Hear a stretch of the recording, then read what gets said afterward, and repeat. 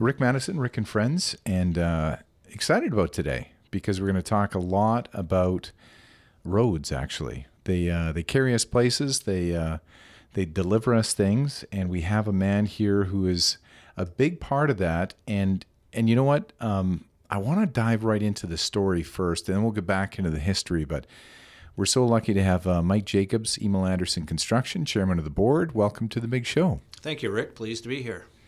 So, Mike, tell me a bit about the moment when you learned about this massive washout that had taken out roads, and it was really a momentous event, and you kind of got a very close insight into how momentous it was with how many roads were taken out. And this is going back last year. Yeah, it's November 14th in 2021.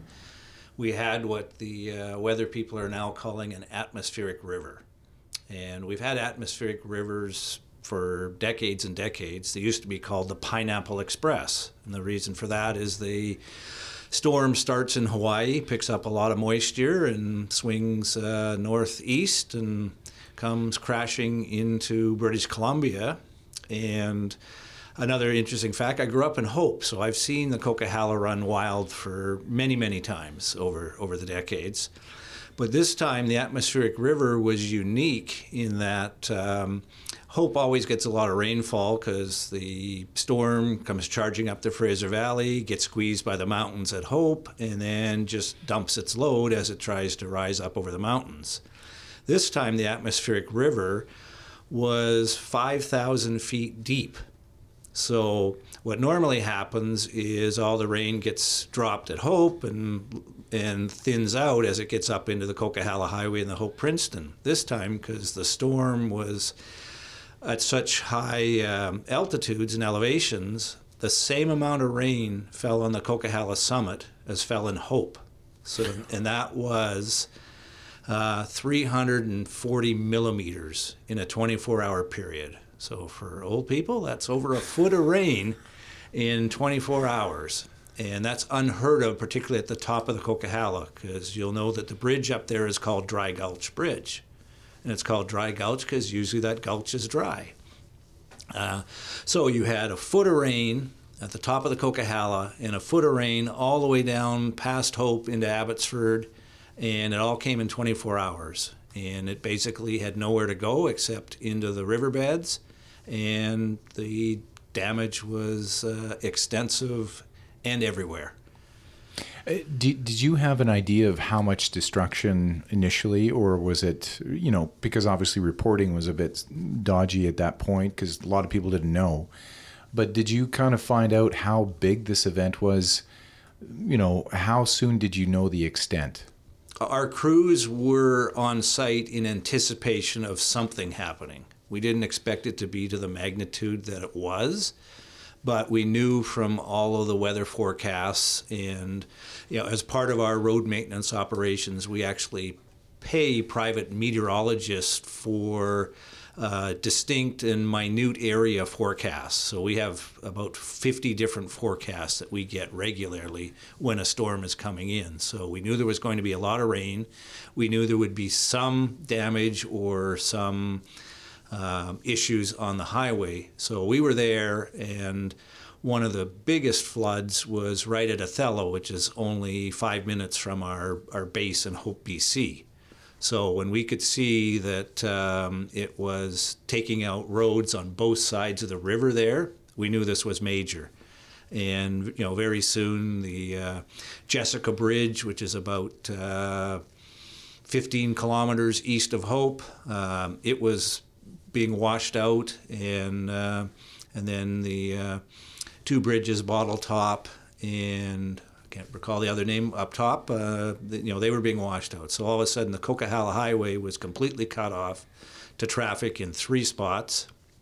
At Othello, 2 of the lanes, the 2 westbound lanes, were completely washed out, and the Trans Mountain Pipeline, which was in the median, and it was a wide median. The median was about 25 meters wide. The pipe was actually washed out and was bobbing in the river. It didn't break, It didn't break. No, yeah. it did not break, and that's not the first time I've seen a pipeline washed out by the Coquihalla River. And it just sat there, just snaking along like a big snake. Exactly. Yeah. Yeah. Obviously, the pipeline people shut off all the flows in it, but there were no spills, there were no breaks. So, very, very well constructed, decades and decades ago. And a plug for the new pipeline, it will be much better constructed because of technology these days and x-rays of welds and everything. So those people who are worried about pipeline issues in the future, they're pretty minimal. Yeah. And let's talk, and again, I've said this before, we take some pot shots at government on this program a lot, but the government really responded swiftly when it found out the devastation, because obviously we are a hub. We weren't getting supplies through. This is a major thoroughfare, an arterial road between a major center, a port city, and ourselves. And they seem to just show up, and write checks very quickly.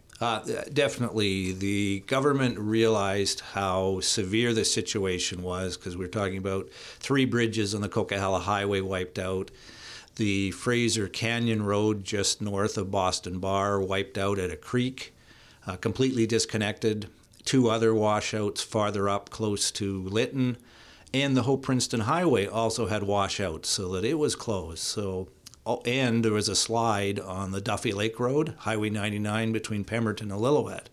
So there was no physical way for road traffic to get from the Lower Mainland to anywhere else in BC.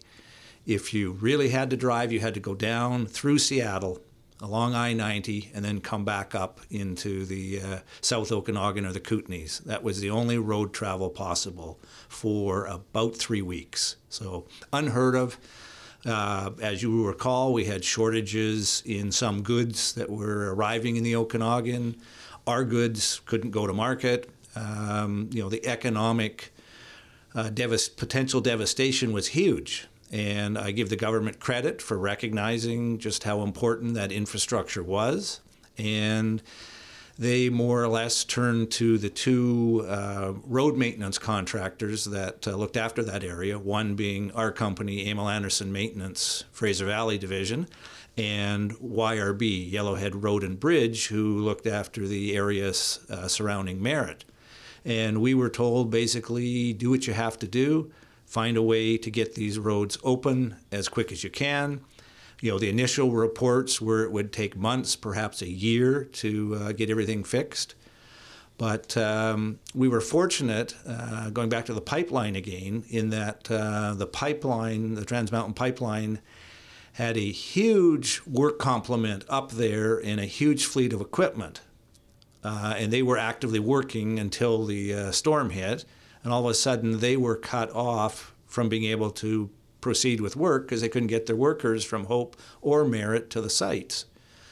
But all this equipment that was up there, the province gave the 2 maintenance contractors permission to hire whatever they could hire. And that's part of why we were able to put particularly the Coquihalla, back to work again so quickly. So there were a lot of very skilled operators and other construction workers on the pipeline who, instead of being laid off because they couldn't get to work, went to work on 12-hour shifts, 24 hours a day, 7 days a week to get the highway open. So 300 workers, 200 pieces of heavy equipment, all kinds of ancillary equipment, and 7 days a week, 24/7. It was really a momentous effort. But when something like this happens, it's amazing how everybody steps up. We had crews who came out of the Okanagan. We pulled them off of projects here to go onto our equipment in the flood areas. And we tried to rotate them because nobody wants to be away from home, and you don't want to wear people out. When you're going 12 hours a day, 7 days a week, it starts to tire you out after a while. But anybody who did a shift down there for a couple weeks, as soon as they got back here, it was like, I'm ready to go back. Because this is an experience like no other, that you are able to utilize those machines, your skill, to 100%. There are no red tape. There's no bureaucracy. There's no, well, that little rock looks a little dirty. You got to pull that out and wash it. Everything was devastated by the river. Mm-hmm. So, we followed all best practices, but we didn't have, monitors, looking at every rock that went into the river. We were able to actually put clean equipment into the river because it was the only way to rechannelize the Coquihalla. Like at the section near Othello, the river was, say, nominally 50 meters wide from bank to bank, and it wandered as a seasonal river does. When the flooding happened on November 14th, November 15th, the river went from 50 meters wide to over 200 meters wide, taking out the two westbound lanes of the Coquihalla Highway, which were very well built and built to a high standard, and it took out Othello Road, which is the road that comes up from Hope, Cockabaw Lake area and connects to the Coquihalla Highway, but also goes to the Othello Tunnels, which is a real tourist attraction of the old Kettle Valley Railway. So an important, back road into Hope and to the tourism site. So both roads are washed out on either side of a river that used to be 40 meters away from the roads. So you have this basically gravel and water mess that's 200 meters wide. And the river is now its main channel is right beside the Coquihalla River, where it's washed out 2 lanes with a pipeline floating in it, and no road on the other side. So I actually have a little video on my phone. If this was video, I could show it, but it was pretty amazing. So after getting permission and following best practices, we ended up with 2 or 3 large bulldozers in the middle of the river, and 2 of the big excavators you have to break down into 3 pieces to haul anywhere. And for a week, those 5 pieces of equipment basically rechannelized the river to get it back into kind of where it was, and then take the water away from where the roads were on both sides to allow the highway to be rebuilt. And so it was November 14th, 15th. Yes, was the date. Yeah. And then the road reopened, single lane. But yeah. When did it reopen? I think it officially reopened December 20th. Through our work, I was over it twice, and it was passable, single lane, about after 2 weeks. And then it was a matter of getting it up to an acceptable standard to have public travel go on it. And so it was opened basically for transport trucks only before Christmas, because we really needed to get those supply chains rolling again and get goods to and from the Okanagan and to the rest of Canada, because Vancouver is the biggest port in the country, and all those goods that arrive from Asia and other places by ship come off of the containers come off and either go on trains or go on trucks and head to Calgary, Edmonton, and farther east. And a few of those were diverted to go through the States for stuff that was really urgent, I'm sure, in perishable goods. But it really, I think, showed the public and the government the real importance of good infrastructure. Mm-hmm. And I've certainly been I would say preaching that message to them that we need those investments and we need to continue to make them, because every hour wasted with goods on a truck or on a train is economic loss to our country, and we need those dollars for healthcare and education. So, Mike, did you cause that weather storm then?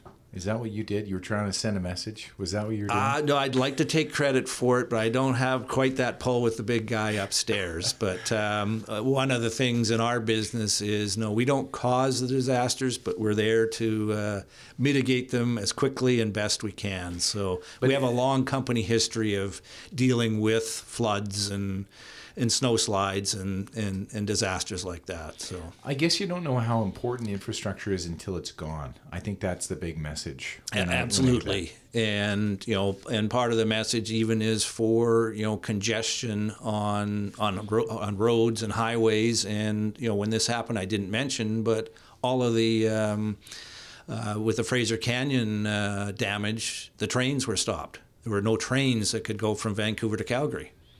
So that just, because I was walking through grocery stores and there was shelves empty and that kind of thing. And it brought it home how important that infrastructure is and for a variety of goods, as you mentioned. Now, the other thing was, as you mentioned off the top, there was a timeline of a year. Because, when we saw the pictures from the news channels, we're talking when bridges are washed out and when roads are basically gone, people sat there and went, we won't get to the coast again or go through Seattle, which is probably another 4 hours or 5 hours, at I would least. imagine. But it seemed like that was just going to be a 1 year hurt that was going to hit our region for a long time. And then to turn it around in that quick a time, the pipelines was seemingly a big portion of that, where you have specialized welders and people that are ready to roll on site. That certainly added to the, solution. It certainly did.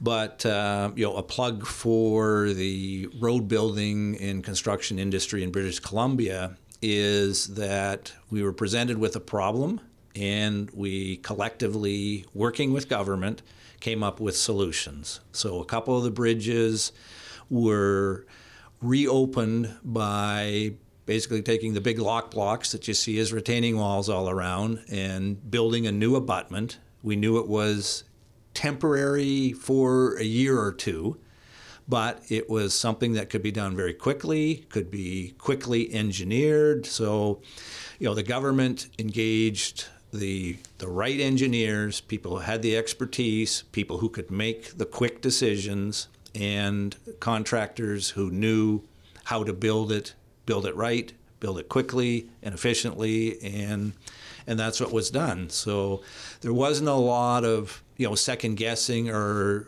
we need to review this, we need to do that. It was basically conservatively design it, do what needs to be done to make sure it's going to last for a few years, place extra riprap to protect bridge abutments and things like that. And there were a lot of quick decisions that had to be made. I was actually down there one day, and it was very clear that there was a second storm about a week later that did wash out some of the work that was done, but it wasn't nearly as severe as the first storm.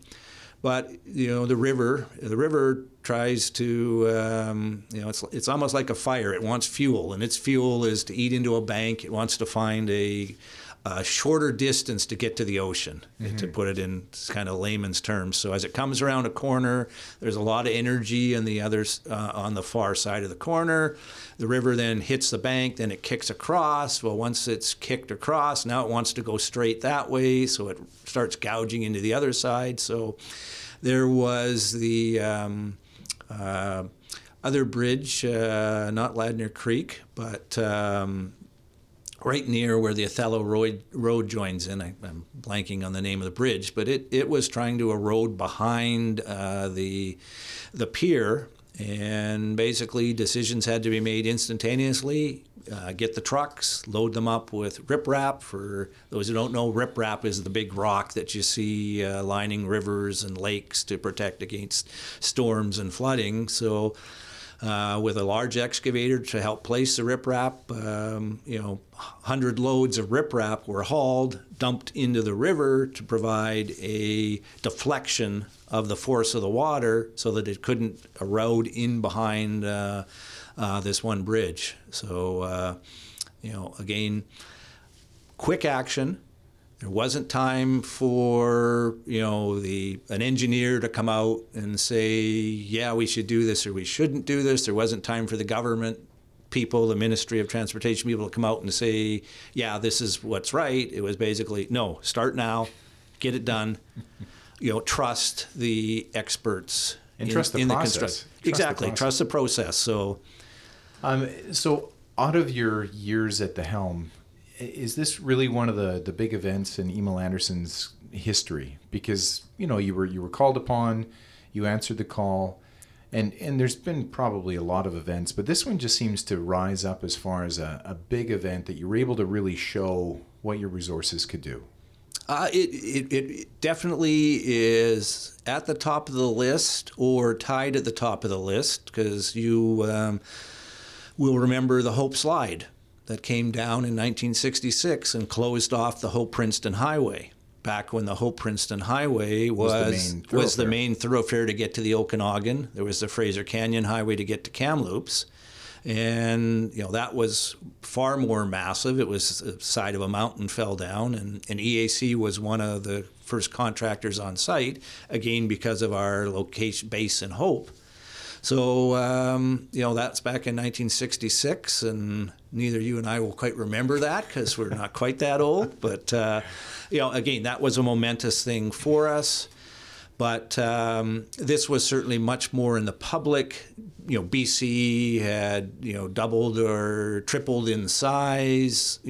Far more goods. The Port of Vancouver was now huge. It was a much more impactful event last year than 1966. The saving grace of this event is nobody was killed in the 2021 event, and unfortunately, I believe 3 people died in the Hope Slide, and a couple still remain buried underneath that mountain that fell down. So we're going to be back in a bit with more Mike Jacobs, chairman of the board of Emil Anderson Construction.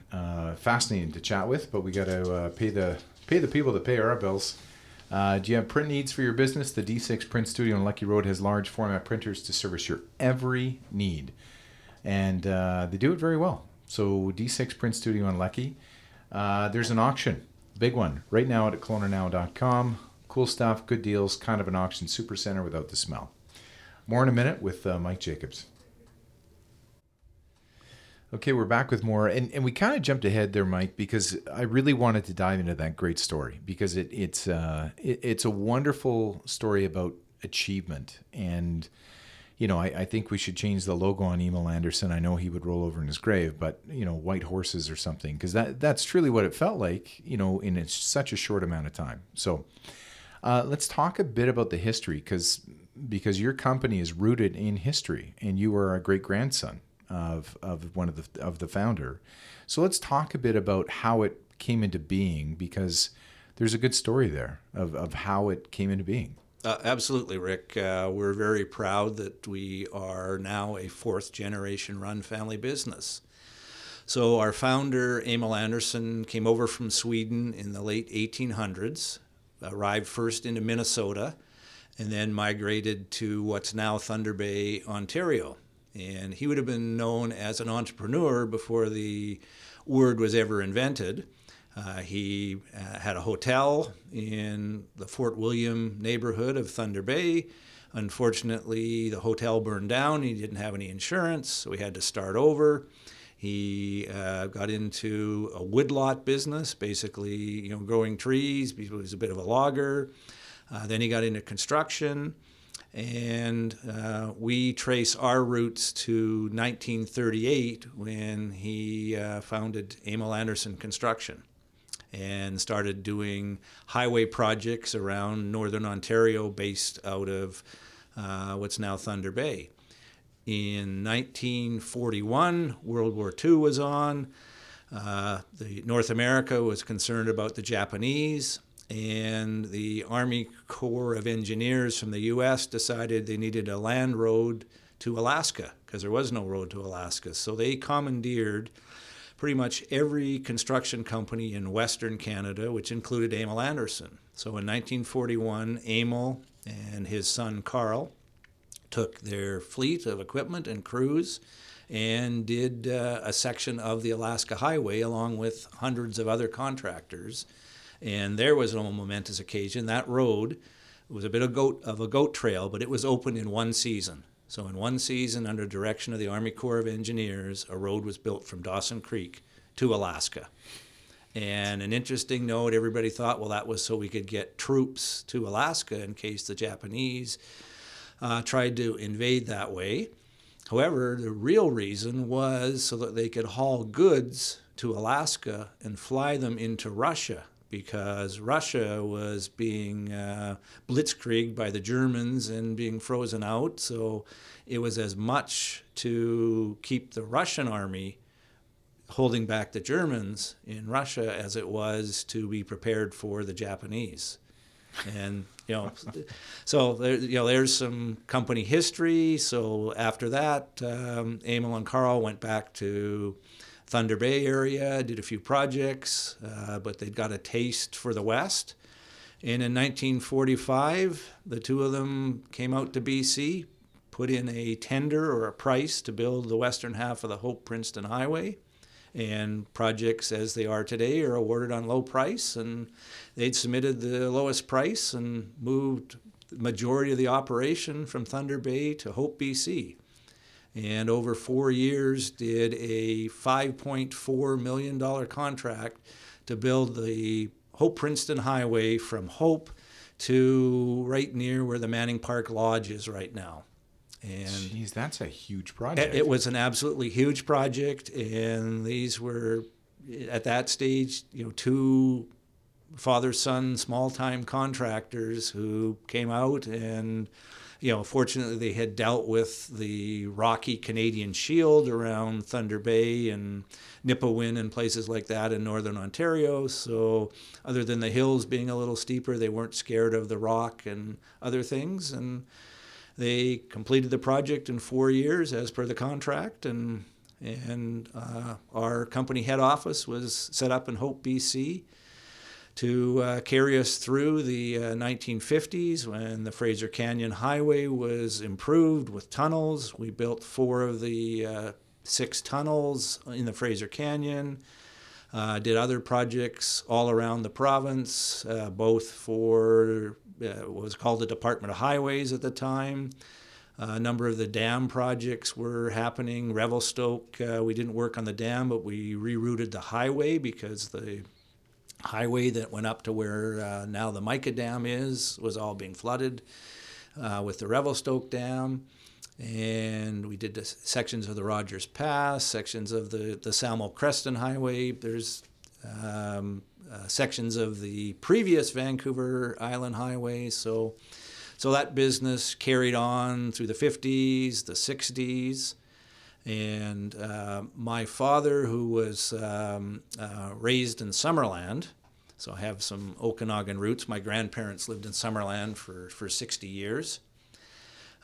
He decided he wanted to be an engineer and picked fruit in the summers to make enough money to go to engineering school, and went to UBC, got his engineering degree, had some family roots back in Alberta, so he went and worked for 1 season with the Department of Highways in Alberta. He got laid off for the winter, which typically happened back then.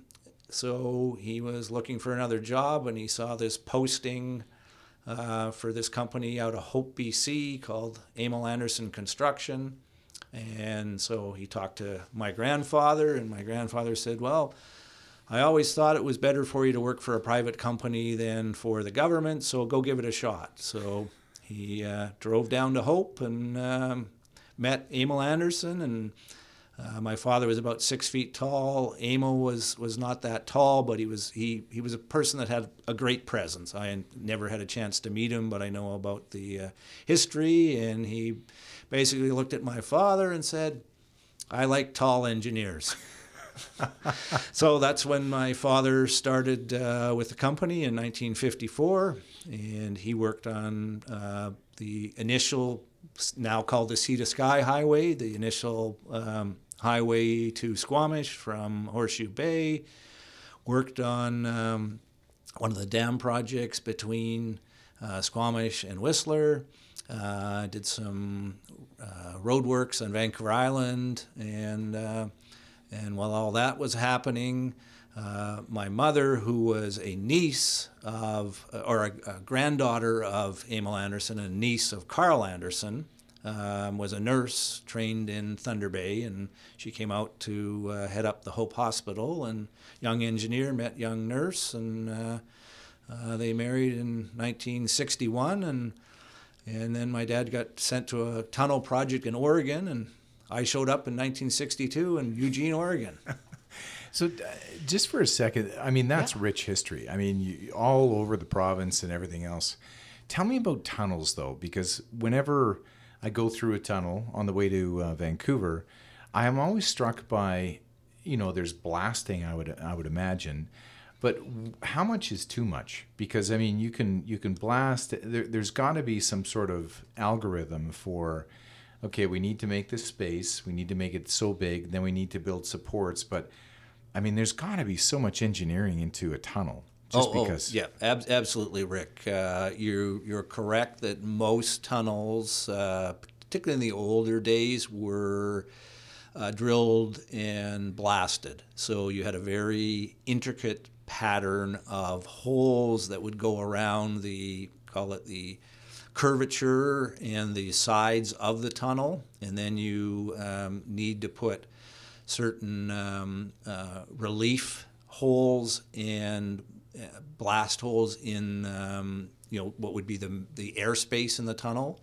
So there's an elaborate blast pattern where you don't want all of the rock to shoot back at you. You kind of want it to collapse in on its own. So you trigger a blast so that the middle goes first, open up so that all the rock can move towards the middle away from the edges. So you want the force on the edges to push everything down into the side of the tunnel so that it doesn't force energy back to the tunnel walls and weaken them. So there's definitely a lot of engineering and science into blasting a tunnel. The last major one we did was the Wolverine Tunnel for the Tumbler Ridge coal mines back in the 80s. Since then, we haven't built any new tunnels, but we've done a lot of remedial and maintenance work for the railways, for both CP and for CN. And we widened one of the tunnels at the Revelstoke Dam because they wanted to bring in a new generator that was just slightly bigger than the access tunnel. So nothing like going in with a laser measurement and shaving off little protrusions in a tunnel. But again, we accomplished that, and BC Hydro got their generator in, and the Revelstoke Dam is now more efficient because of it. You must have been able to see different parts of BC that no one's ever seen before, just based on your work. Oh, certainly, yeah. So I started working for the company in the summer of 1982 in my university years, and my first project was as a surveyor's assistant at what was to become the Bull Moose mine. So I was there before there was a mine site. We were doing the earthworks to open up for the mine site. So I'm pretty certain there's places where the conveyor system to bring the coal down from the top seam, we had to walk that whole line, put the stakes out for clearing and grubbing of the trees, and I doubt anybody had walked there before we had come down. That's amazing stuff, because I mean BC is such a diverse topography, and having seen some of those areas would be amazing. So now Emil Anderson is obviously diversified. It's got a lot of different aspects to it. Do you want to just talk about some of the different things you've gotten into? Certainly. So we were primarily a road builder and heavy construction company.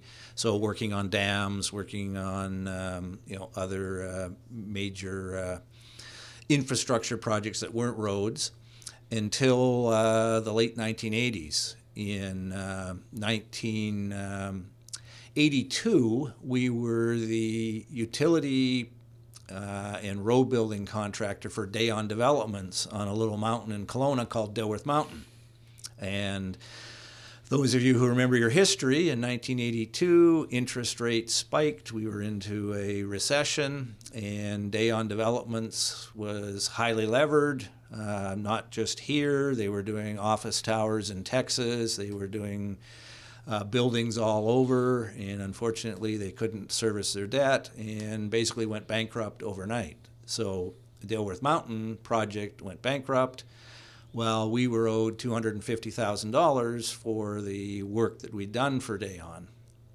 Fortunately, we were within our lien period, so we were able to lien the project. And to make a long story short, the bank who was the receiver didn't want to pay any cash. One of the former Dayon project managers was working with the receiver, so he suggested to us that the bank would trade us lots for the debt that they owed us. So we ended up taking a deal where the average price of a lot was around $50,000 in the mid-1980s, and so we got 10 lots for our $250,000 debt. So we got lots at $25,000. It took us 5 years to sell them all, but we sold them all for about $50,000. So it seemed like a good deal. So while all that was going on, a local realtor tried to put a joint venture together with the bank and ourselves, saying, well, we could build all the infrastructure and then we'd sell the lots and split the proceeds. The bank in Kelowna thought, well, that's a pretty good idea. Bank in Vancouver thought, yeah, that could work. And then it got to Toronto. No thanks, we're not in the development business, just sell the mountain to whoever will buy it. So the price of the mountain kept going down, and then the realtor said, well, maybe you guys should just buy it. And fortunately for me, our company took the plunge in 1987 in September and bought Dilworth Mountain. Bought the remainder of the mountain with a land use contract to build over 1,000 home sites. Jeez. Yeah. And John Thompson, dearly departed John Thompson, tells a story about how that bank in Toronto had, done some analysis, not very deep, on how big the mountain was, or didn't really know the whole capacity, and just kind of sold it off at probably a lower rate than most people would imagine. Absolutely. I like to say we're into it for 35 years now. We should have the mortgage paid off in a couple more. No, we, in hindsight, it was a bargain basement deal. Mm-hmm. And the number's been out publicly, so we purchased it for $2.6 million. A mountain. A mountain. But it's great though that stuff happens, because obviously it's built a legacy, and it's created a lot of wonderful homes and all sorts of things. Yeah. So we've got home building, we've got infrastructure, road construction, maintenance. What else? We around that same time, the BC government decided to privatize road maintenance. Before that, all of the highway maintenance was done by government crews. So in 1988, we also diversified into the road maintenance business, and actually were the first private contractor to do the South Okanagan area. We formed a company called Mid-Valley Highway Maintenance, and we did that service to the government for 3 years. It was a test for the first 3 years. The contract came up for retender. Unfortunately for us, we were underbid by another company, and we had just a 3-year venture into road maintenance. We decided in 1996 to try and get back into the business. We tried to get the South Okanagan area, but we weren't successful. But we were successful in getting the Upper Fraser Valley area, which goes from Alder Grove up to Sunday Summit on the Hope-Princeton Highway, which is about 25 kilometers west of Princeton. So it covers most of the Hope-Princeton Highway, goes up the Coquihalla Highway to Portia, which is about 5 kilometers below the Great Bear Snowshed. And it does the Fraser Canyon Highway north of Boston Bar to a place that's commonly known as Jackass Mountain, and it's where the Fraser Canyon Highway washed out last year. I believe the government's giving it a new name. That I don't know. I like it. Yeah. I think it's called Falls Creek or something now instead of Jackass Mountain. Come on. And of course, we also have Highway 7, which goes from Hope to Agassiz to Mission. So it's one of the bigger road maintenance areas. So we secured that in 1996 and have retained it. Now we're in year 2 of a 10-year renewal. So we'll have it through 2030, and the government has a 5-year option. So hopefully we can secure that option and not have to retender it again until the mid-2030s. Well, anecdotally, I can tell, I can speak to your work because I live in the Lower Mission, and you resurfaced one of the roads around my area there, and you'll be glad to know when we played pickleball, outdoor pickleball on that same road, the ball landed just perfectly every single time. So that was a testament to the evenness of that plane. So good work on that. Thank you, Rick. I'd really like to, our local crews led by Mike Waluga, our city superintendent, and Richard Issel, our road foreman. They do great work. And Gordon Drive, we resurfaced a lot of that for the city of Kelowna. We've also been doing some work for the city out at the airport with some resurfacing and some infrastructure expansion. So one of our claims to fame or infamy is we'll delay you on a road somewhere around this province. I can pretty much guarantee that. So how active are you on a day-to-day? I mean, you're chairman of the board, but I mean, there's day-to-day stuff. Do you deal with that kind of stuff or just do podcasts? I do a little more than just podcasts, but this has been a lot of fun. Maybe I'll have to become a regular or something. I think so. So a couple of years ago, I did step back from most of the day-to-day stuff, other than the odd special project that when you belong to or been a company around this long, we have had some real estate assets that were purchased decades and decades ago, usually for gravel pits or storage locations or things like that, scattered around the province. And we're not hoarders, but we always just held on to these parcels because usually they were in remote areas, had very low annual taxes, and someday we might be back. And so one of my special projects was over in Vancouver Island. We had a 80-acre parcel that was actually purchased by the company. My father found it in 1960. And it had a gravel pit on it, and we extracted gravel about 20 times over the decades. So part of highway projects, first in the 60s, and then again in the 70s. In the 80s, when they were first thinking about an inland island Vancouver highway.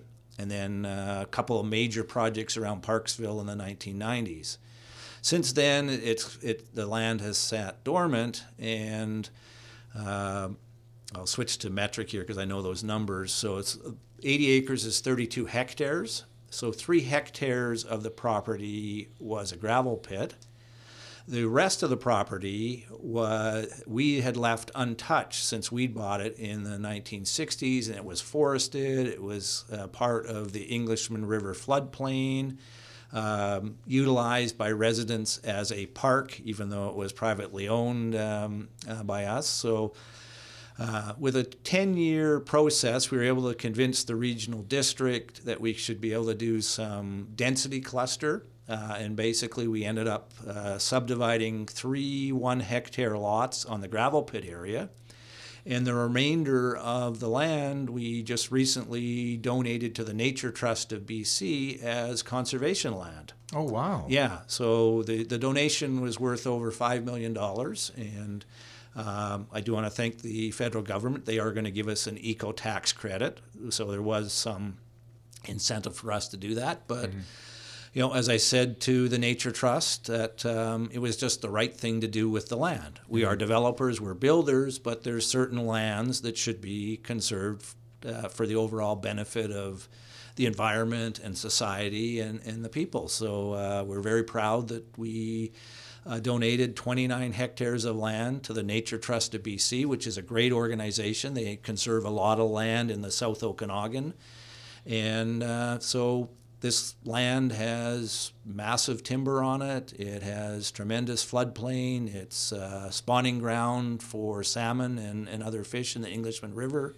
And it ties into other parcels that have been dedicated by other developers, and the estuary where it goes into the ocean. Chip Wilson and family just donated a large chunk of land and funds to create that. So it's becoming this real environmental cluster to save salmon and habitat through along the Englishman River near Parksville. So that's a great decision, and it should be applauded, because I think that's a fantastic use of the land. As your fourth generation, I want to get your thoughts on transitional leadership, because, I mean, there's got to be succession planning, and you have some initials behind your name. I would assume anybody who takes over needs to be somewhat of an engineer to run the company and know what people are talking about. But is that been a difficult thing? Because, I mean, obviously not many companies get past the second generation. You're fourth generation, so there's clearly something that worked. What do you think has worked over that 4 generations? I think it goes back right to our founder. So Emil Anderson founded the company. His son Carl took it over. But even in the 1950s, they recognized that they needed key people to work with them, educated people. Neither Emil or Carl were civil engineers. They were would be called entrepreneurs, strong business people. So one reason why they hired my father, because he was an engineer, and the number of engineers were hired, some with family connections. My uncle joined the business in right around 1960. He was a civil engineer, educated in Queens from Ontario, because he grew up in what's now Thunder Bay. Others, a man named Will Fazer, who actually grew up in Enderby and did his engineering at Gonzaga University in Spokane. He was hired by the company. So there was this understanding with both Emil and then Carl that they needed to have professional people, and we would always be known as a road building company that had more engineers than most of our competitors. So, that has carried on. And even today, we do a lot of recruiting at UBCO, hiring young engineers who want to be in construction. So as far as the family transition, as I was growing up, there was never any pressure to join the family business. There was never any pressure to get a certain type of education. I was fortunate. High school came easy to me. I was good at math and science, so my mother wanted me to be a lawyer, but I thought, well, I'll get an engineering degree first, and maybe go to law school, maybe not. And for some reason, I didn't want to be a doctor. My mother had been a nurse, so she was trying to push me maybe to be a doctor too, but I didn't go that route. So I just it was just a progression where, okay, I'll go take first-year sciences, which you had to at UBC in Vancouver in 1980. And the next step was take first-year engineering. And, university wasn't easy, but I did quite well. I did better in the latter years as it got more practical. Right. Yeah, as it got more hands-on. Less theoretical. Yeah, less theoretical. The high-level math, I could get through it. But it didn't excite me. It didn't. But when it got to seeing and actually, okay, we're going to build something like this. So, but when I graduated UBC in 1985, I wasn't really interested in building highways in the middle of nowhere, BC, because I'd done 3 summers of that, and it was just before Expo 86 in Vancouver. So I applied for the city of Vancouver, and I got my first post-grad job as a engineer in training at the City of Vancouver. And great time to be working for the city engineering department, because the city was sprucing itself up for Expo 86. So Day 2, I was handed $1 million Gastown beautification project to run. And I was like, okay, who am I working with? And they said, oh, no, you take care of it. If you have any problems, come see us. But remember, we're all busy too. So fresh out of university, I ran a $1 million beautification project. The bricks and the street trees and even some of the lights are still there. So you did okay. So I did okay. I think so. Then I got moved into the structures department and finished contract administration and a few things on what was the brand new Cambry Bridge then. Mm-hmm. So that was very exciting. And then unfortunately they transferred me into sewer design. And I realized, nope, my calling wasn't in sewer design. So I was looking for other opportunities, decided to go back to school, went and did a master's degree in construction management. And while all that was happening, the company bought Dilworth Mountain, and I'd taken one real estate development course at Stanford. So I thought, well, I know as much about development as anybody else. So because the company bought Dilworth Mountain, I came to Kelowna, and the rest is history, as they say. That's very cool. Yeah. Well, it sounds like, and what I like about your story is in a family-based business, and I've often heard this, is for the offspring to go work somewhere else, just so that they know what other cultures exist and really have validation on good systems, good processes when they recognize them within their own company. Because it's a bit incestuous as far as, well, this has got to be the way. But if you have any kind of other perspective, you can bring that into the fold and say, no, actually, I know of other ways. And then you have some self-confidence too. It's not just your name that's getting you there. It's actually what you've done in other places too. So. Absolutely, Rick. So we were fortunate through the 1980s when I was at university, and my brother also became a civil engineer, but he went into structural engineering. So out of university, he went and worked for a structural design firm in Vancouver for 6 years. He then came back into the family business in the mid to late 1990s, and we got back into building bridges and structures because he had been trained as a structural engineer. Exactly. Now, I had taken the coursework, but I never worked as a structural engineer. I understand it, but I'm not a structural engineering designer. But my brother Frank took all that on, and we got back into something we'd been doing in the 1950s and 60s, building bridges and interchanges. And so he was also very innovative. He started value engineering a number of projects on the Inland Island, Vancouver Island Highway. And value engineering is where you bid the project, you're selected to do it. Then if you can come up with a value engineering and innovation that saves the project money, you split half of the savings. Really? So he initiated, I think, 4 value engineering projects on the Inland Island Vancouver Highway, and all of a sudden we were back into being a major structural building road contractor. And that carried on into when the BC government went to design-build type projects. And the first one in the interior was the Glen Rosa Interchange, which our company built right across from Gorman's Mill. Yep. To me it seems like yesterday, but it's 23 years ago now.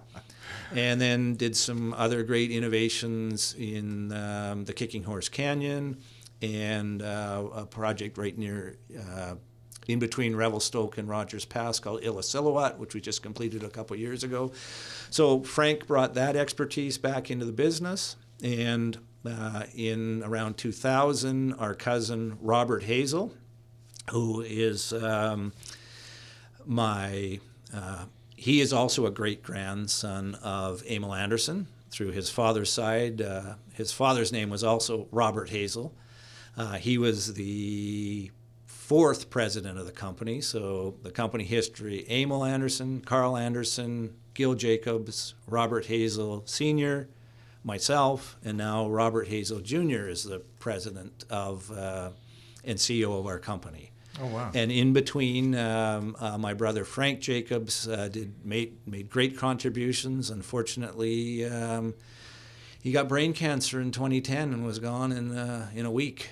Sorry to hear. Yeah, very, very tragic. But no, he was a great innovator for us. So we brought these, diverse skills in. We all ultimately had engineering degrees. I went and did a master's in construction management. So my father once described it as he was very proud of his son, the structural engineer, and his other son was a great manager. My dad had always wanted to be a real structural engineer, but no, he was proud of both of us because we had did some great things for the business, and certainly it was very important for all of us to have worked elsewhere at some time in our career, or similarly be involved in industry associations. Like I was in the 1990s, I was chair of UDI for 3 years. Right. So I was, in my 30s when I was chair of UDI as a